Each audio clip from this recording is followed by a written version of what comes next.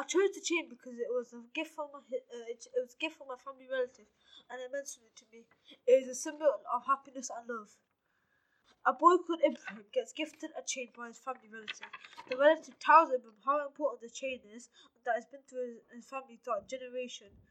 He wears it to his school football match, thinking that it would give him luck, and it did. He scored a hat trick on his first game.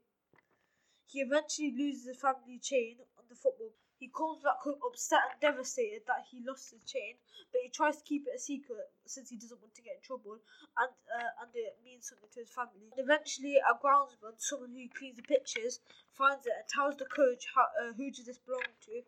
Then on the next day of school, he tells his coach, "Has anybody found my chain?" And then the coach says to him, "Yes, we did find the chain. Is it yours? A few hours ago, is it yours?"